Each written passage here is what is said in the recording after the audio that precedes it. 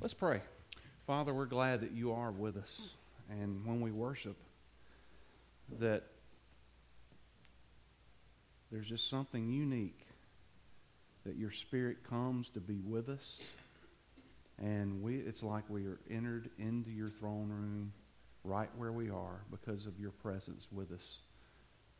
And we're thankful today to just be able to worship and to continue to practice that fourth commandment of remember the Sabbath and to keep it holy.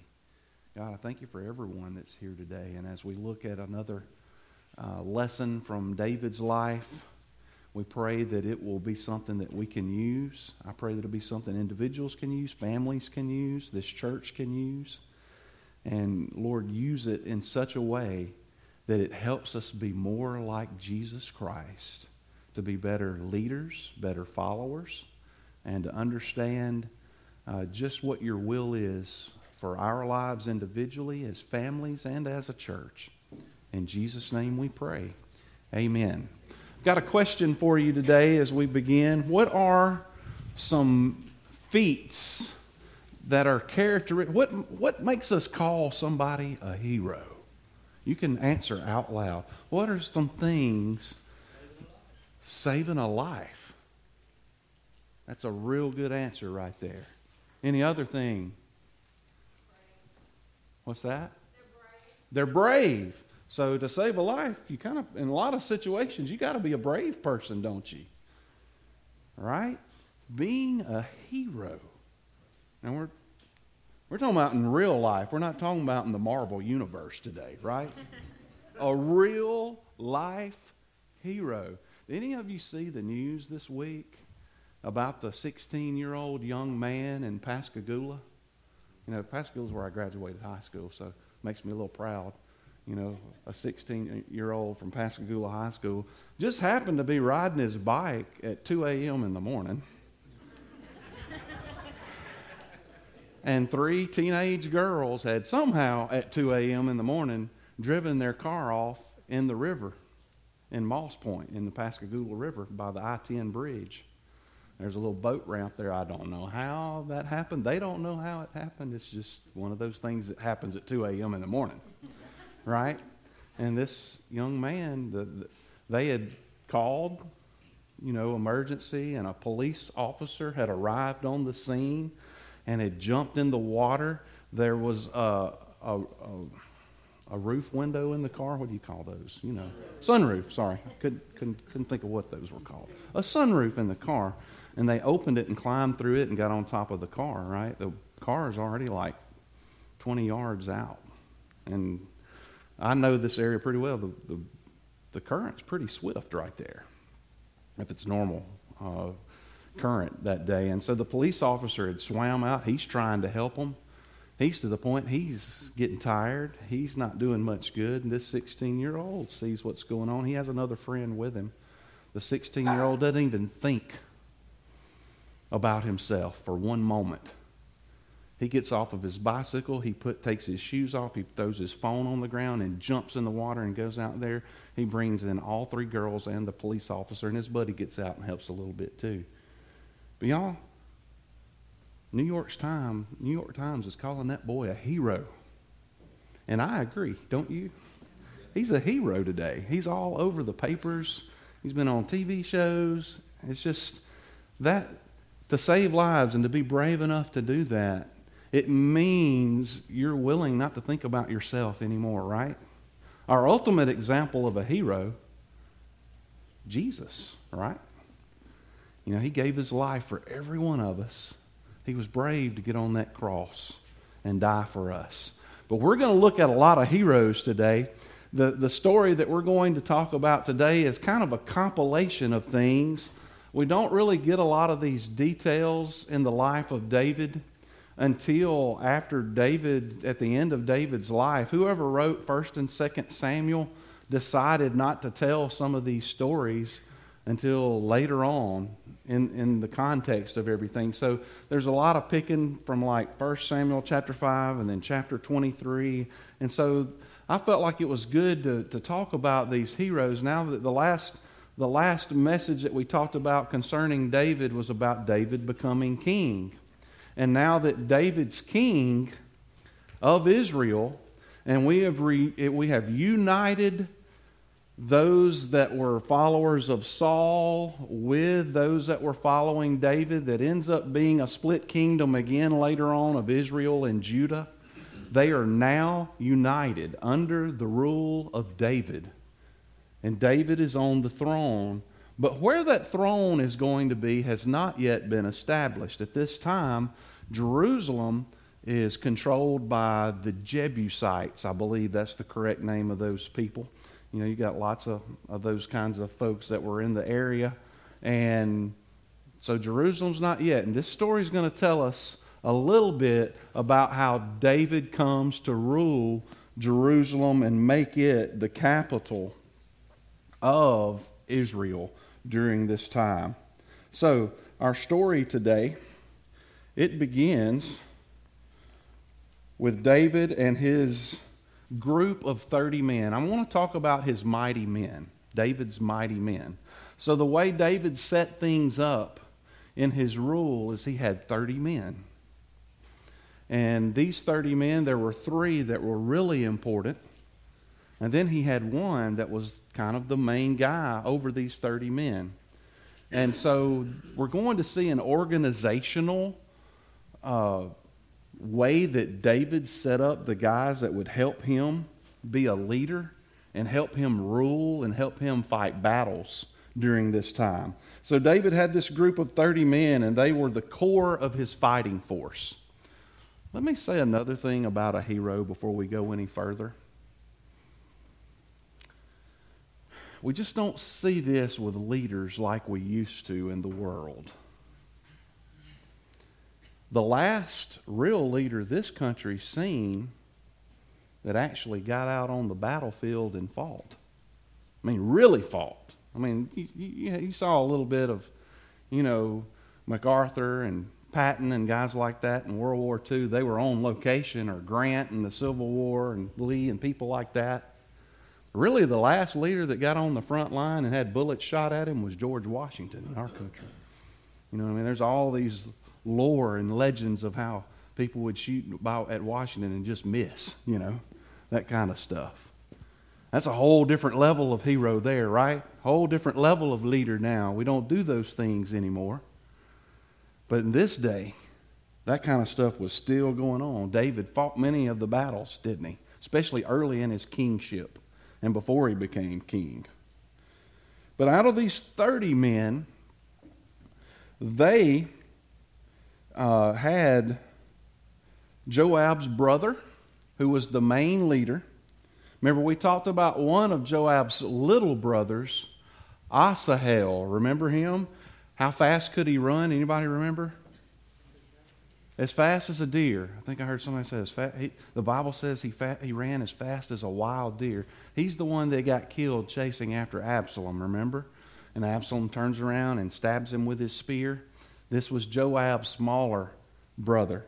This is the middle brother. Joab's the oldest, and Abishai is the middle brother. And he led this group of 30 because he was such a brave warrior.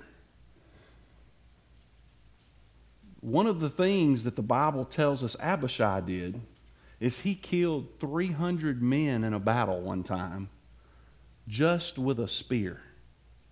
Just with a spear, killed 300 men. Everybody say Abishai. Abishai. Killed 300 men with a spear. That's pretty impressive, right? That's not easy to do. Defending your back, defending your sides. And a spear, I don't know if y'all have ever tried using a long stick to do things before. It's not the easiest thing in the world to manage. So he was really skilled with a spear. And then all of these 30 fighting men, Abishai's over them. These fighting men were proven warriors. They were skilled. They were courageous. They were brave. But there were 3 that stood above the 30. There's Abishai that was over the 30, and then there's these other 3 in the 30 that really stood out because of the things that they did. And they were an inspiration to the entire army anytime they fought. And the Bible gives us just a little bit of some of the things they did that kind of made them heroes when they sacrificed for others and did things and showed bravery for the army of Israel. So, these three, the first one, the Bible tells us, his name is Josheb Beshabeth. Now, y'all wonder, why is he looking at this? Because I can't remember these names. Repeat after me. Josheb Beshabeth. This guy was one of the 3 in the 30, and he personally killed 800 soldiers in one battle. By himself. Killed 800 soldiers. Josheb Beshabeth. A second of these 3, his name is Eleazar. And he stood firm when the rest of the army was retreating during a battle. And while the army fell back, the army of Israel fell back, and he turned and he attacked the Philistines, or the Philistines, all by himself. He fought so hard and so long in this battle, all by himself, that his hand stuck to his sword, the Bible says. The others finally came back when they saw that he was winning all by himself, but only to plunder the dead bodies that were left. By the time they got back, he'd already killed them all. Eleazar, all by himself. So we got Josheb Beshabeth, and we've got Eleazar, and then we have another one, Shammah. Say Shammah. So this third guy, and I like this story the best because I think it really relates to this time of year in the South, especially if you're a farmer.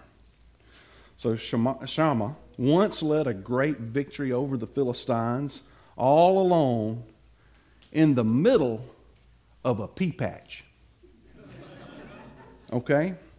A lentil patch, a pea patch. All by himself in this pea patch, he defeated the Philistine army while the rest of the Israelite army was retreating. So all 3 of these heroes, Josheb Beshabeth, Eleazar, and Shammah, were heroes of the army. Abishai was a hero. He'd killed 300 men all by himself with a spear. So these were the kind of men that were in David's group, his mighty men, these 30 guys. So it tells you one thing as a leader. Surround yourself with people that are willing to do things for others rather than themselves and be brave and courageous, right? That's what David did. Before he became king, there was this time where he and his men were hiding. We talked about a lot of that already, and he became thirsty one time, and he said, "Oh, how I would love some water for the well in Bethlehem." And at that time, Bethlehem was under the control of the Philistines. And those same 3 men that we just talked about, Josheb Beshabeth, Eleazar, and Shammah, they heard David say how much he wanted water from Bethlehem. And they slipped off from the camp, and they went to Bethlehem, which was controlled by the Philistines. They crept into the city, and they got water from the well in Bethlehem just for David, because that's what David wanted. And then they were able to get safely back out of the Philistine area. Some brave boys right there, weren't they? Right in the middle of the enemy army, just to get their leader some water he said he wanted. You know? When they brought the water to David, he was shook at what they had done for him. And this is what David said: "I won't drink this water. This is precious like the blood of the men who risked their lives to get it." And he stood before the Lord. And rather than David drinking this water that he had desired so much that his men that loved him went and got it, he offered that water as an offering to God. That shows us a little bit about David too, doesn't it? You know, he realized what these men had done for him to the point he didn't even drink the water. He gave it to God. All of David's men remained loyal to him after he had become king, and God was with him and established his kingdom over all of Israel. Jerusalem at the time David became king was this walled city on Mount Zion, and it was controlled by the Jebusites. So David sent his men, or said to his men, he said, "Whoever is able to conquer the city will become the commander of my army." Well, Joab, this is when Joab has his moment, and he figured out a way to sneak in to Jerusalem through inside the walls through these water tunnels that were built into the walls. And so after Israel defeated Jerusalem and took control of Jerusalem, Joab became the commander of David's army. And David renamed the town.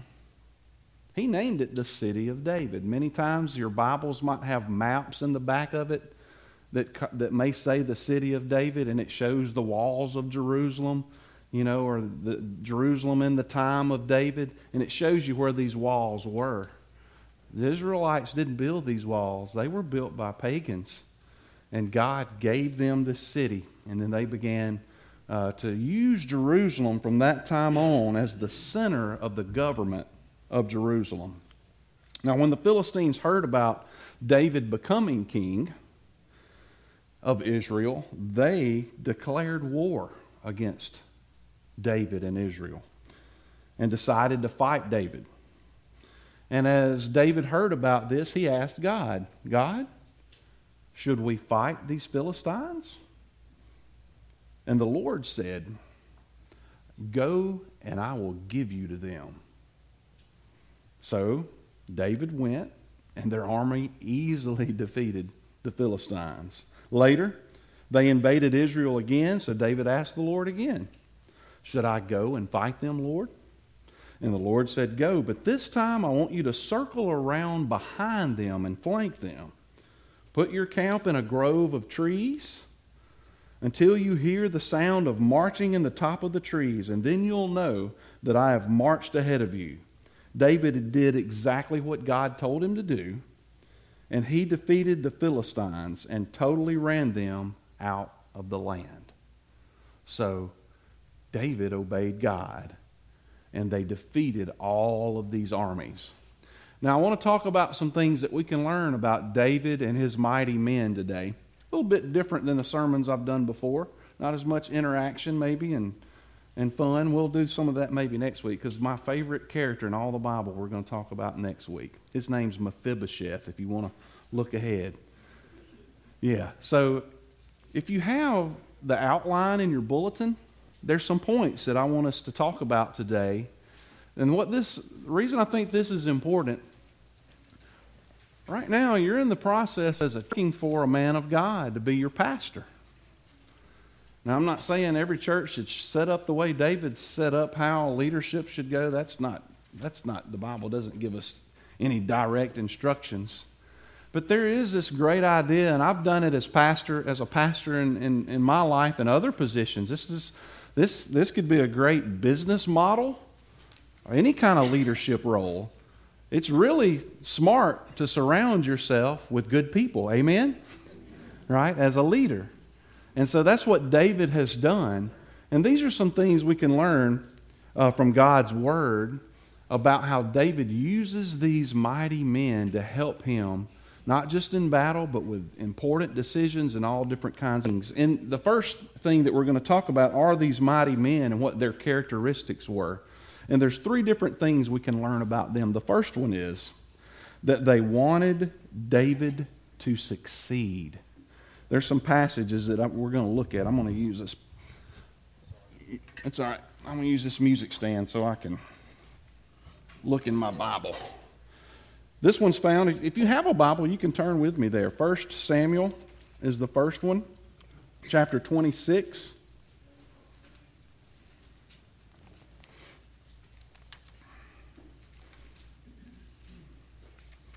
Verses 6 through 8. And this is what it says. David asked Ahimelech the Hittite and Joab's brother Abishai, remember we just talked about him, son of Zeruiah, who will go with me into the camp of Saul? And Abishai answers, I'll go with you. And that night David and Abishai came to the troops, and Saul was lying there asleep in the inner circle of the camp with his spear stuck in the ground by his head. Abner and the troops were lying around him. And then Abishai said to David, today God has handed your enemy over to you. Let me thrust the spear through him into the ground just once. I won't have to strike him twice.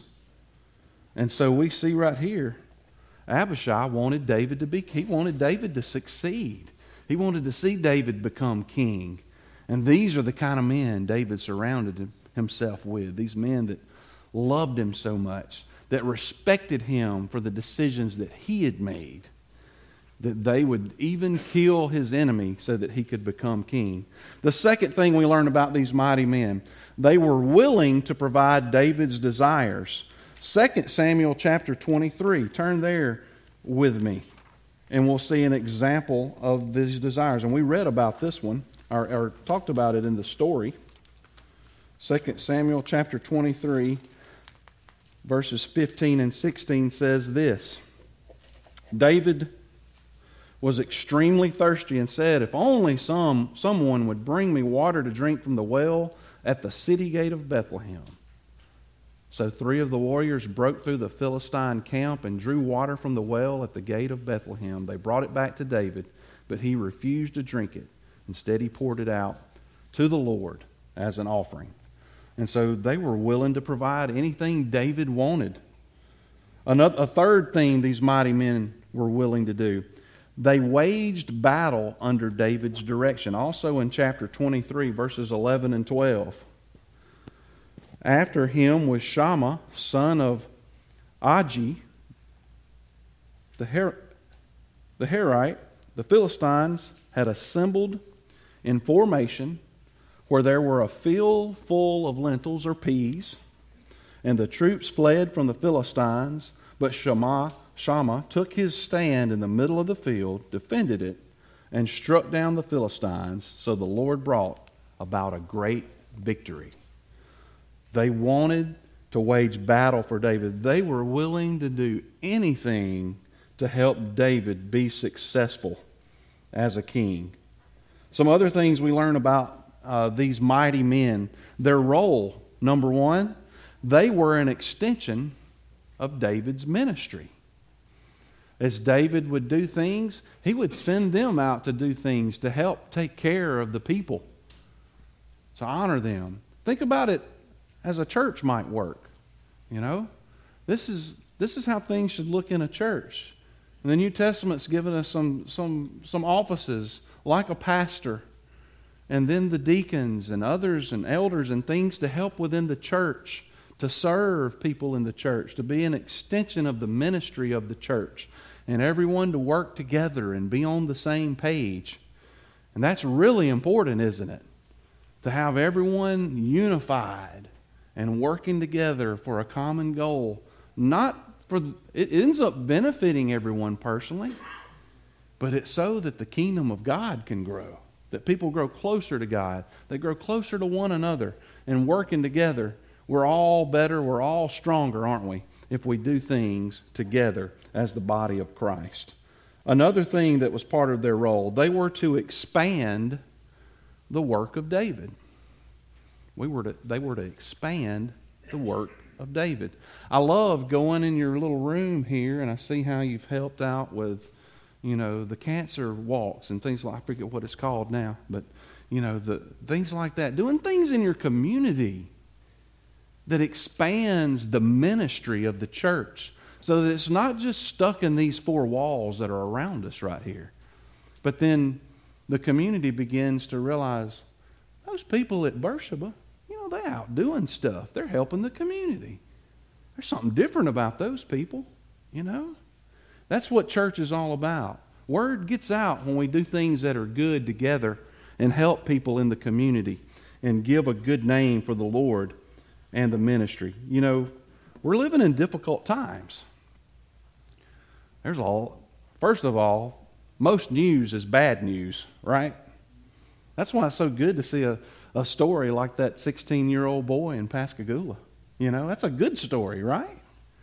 Most of the news we hear, 90% or more, is bad news, bad things happening. Our job as the body of Christ, you know what the word gospel means is? Good news. We're to be giving good news, and there's no better news than that Jesus can take care of your sin. He can forgive you. He can provide for you. He's there for all of your needs.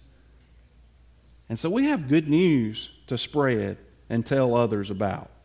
So these mighty men had some responsibilities as well. Let's look at those real quickly. There's 4 of these responsibilities that they had. The first one, they were to give counsel to God's anointed.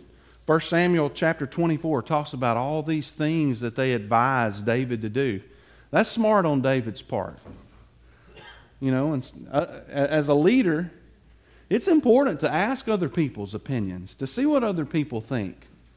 Because one thing every person in this world needs to learn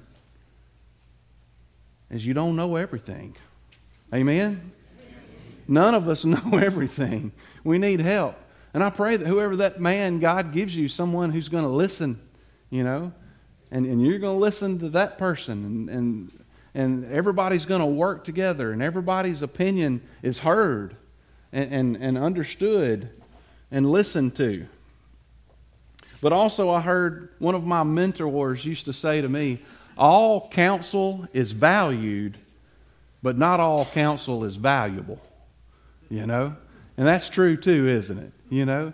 It takes some discernment, you know, to see the things that need to be done and when things do not need to be done. A second thing about their responsibility of these mighty men, they were to guard God's anointed. They were to protect David, to watch for him. Boy, some of the stories we've already talked about shows you just how, reminds me of an old 70s disco song called The Backstabbers. You know, boy, there was a lot of them in David's day, right? And so these men were there to protect him.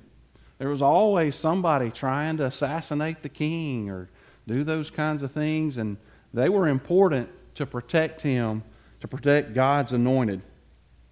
The third responsibility these men had, they were to fight battles for David, and they did.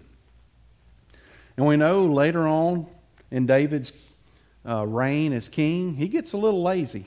No longer is David fighting on the front lines anymore. You know? He finds himself doing things he shouldn't be doing and looking at things he shouldn't be looking at. And it gets him in trouble. And so these men, though, even when David wasn't being who he was supposed to be, they were still fighting for him and defending him. And you know what? As someone who's been in that role, as a pastor, you have ups and downs. We all do, don't we, in life? We're not as sharp and not on top of our game as we should be. Maybe not having quiet times with the Lord like we should be, whatever. And man, there's a lot of times those people that surrounded me, I appreciate them so much because they covered up a lot of my messes, right? And we need that kind of help sometimes. We also need people when we make messes that'll forgive us, right? And they forgave David and got back on board with him after he made mistakes. Just like Philip's talking about, those times when we get away from God, he's not been anywhere when we come back. You know, if God's willing to forgive people, guess what? As Christians, we don't have any other option but to forgive them too, right? Now, hopefully people learn from their mistakes, right? And do a better job next time from getting away from God. But we have to forgive folks as well as they make those mistakes in their life. And then the last thing we learn about their responsibility is they were to remain loyal no matter what. No matter what, they were to remain loyal. And it was difficult. There were lots of factions that came up against David. Not all of them did, but these 30 men, there's never a story in God's Word where these 30 mighty men were not loyal to David. That's pretty amazing when you think about it. Don't you know there was somebody that didn't like David trying to get in that group and influence somebody in that group? Hey, David's not who you really think he is. We need to get rid of him. You know, those kind of things start happening. You know, factions building, different things to try to remove someone from their throne. So as you're in this process as a church of seeking a leader, My prayer is that God leads someone to you who's going to use the heroes that are already in these pews today. That's my prayer. And bring you together and fight battles with you. Now, we're not picking up swords and spears and killing folks. But let me tell you, there's battles that have to do with the souls of this community that are being fought every day. Do you believe that? There's battles happening right now. There's people that are not in a church anywhere in this community right now, and we don't know what they're going through. And they need somebody from Beersheba Church to give them good news. They've got nothing but bad news. No telling how long. They need some good news that God loves them no matter what they've been through. Jesus died on the cross for them and loves them. And in order for us to give good news to this world, we do it together. If we didn't do it together, why would there be church? Right?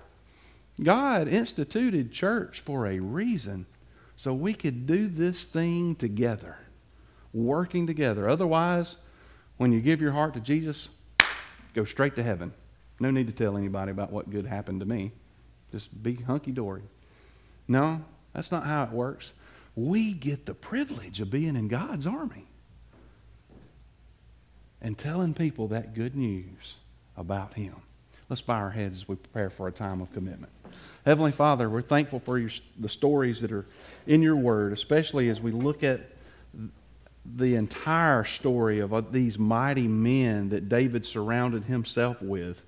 And Lord, I want to lift up this church today. I know as they're praying about and searching for the person that you would give them to lead them as a pastor, Lord, that you would surround whoever that person ends up being with mighty men and women that are loyal, that are good counsel, that will help this church to grow, to help it be a light in this community in such a way that people in this community realize there's something different about Beersheba Church. The people there love, the people there serve, the people there want to do what's best for this community.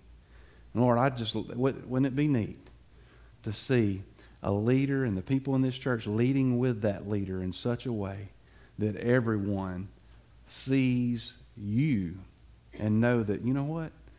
God gets the glory for this. God's done something only He can do.